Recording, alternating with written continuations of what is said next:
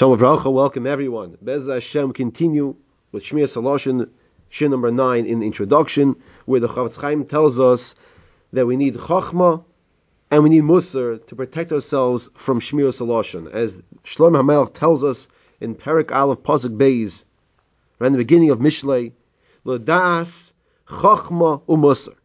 We need to know Chachma and Musar. What is Chachma?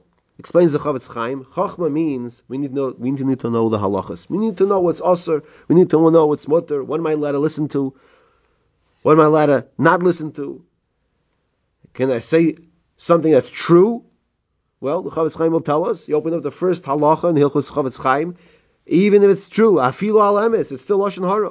You need to know Chachma. You need to know the halachas. But the Chofetz Chaim says you also need to know musar. You need to know the excitement of staying away from the Isser of Lashon Hara because of the horrific punishments that come along. We need to know the Musar. The Musar will give us that ability to fulfill the halachas. So we need both. Continues the Chofetz Chaim from Avos de Rab Nosson in Pirkei Avos. Mishnah tells us in Pirkei Avos a memra from Rabbi Yochanan ben Dahavai. Rabbi Yochanan ben Dahavai tells us, "Atarchik atzmicha memida she'ein lo kitzva, u'mimlacha she'ein lo gemira." A person should not distance himself. He should not shy away from an attribute, from a midah that seems to be endless. Atarchik atzmicha memida she'ein lo kitzva, u'mimlacha she'ein lo gemira. As well as don't shy away from a malacha, from work, from a craft that seems to have no end.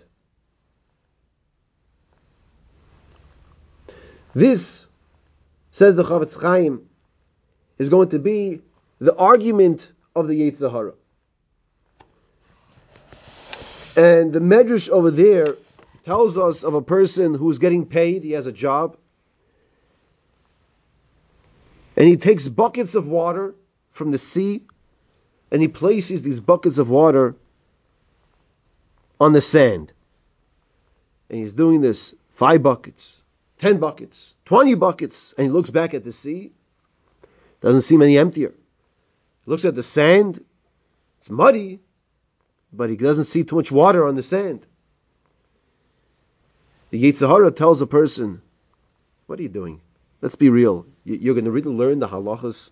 You're going to really understand what's mutter and what's asur. It's so complicated. You have to have all these conditions, these tanoim. This you can say only if it has this and that. Therefore, what benefit will there be to even get started? These are parts of the mahalich, the ways that the Yetzer Hara tells a person not to get involved with the halachas of Lashon Hara, and not to get involved with the musar, with learning the musar of Lashon Hara. Mitzvah Hashem will continue next time with this theme.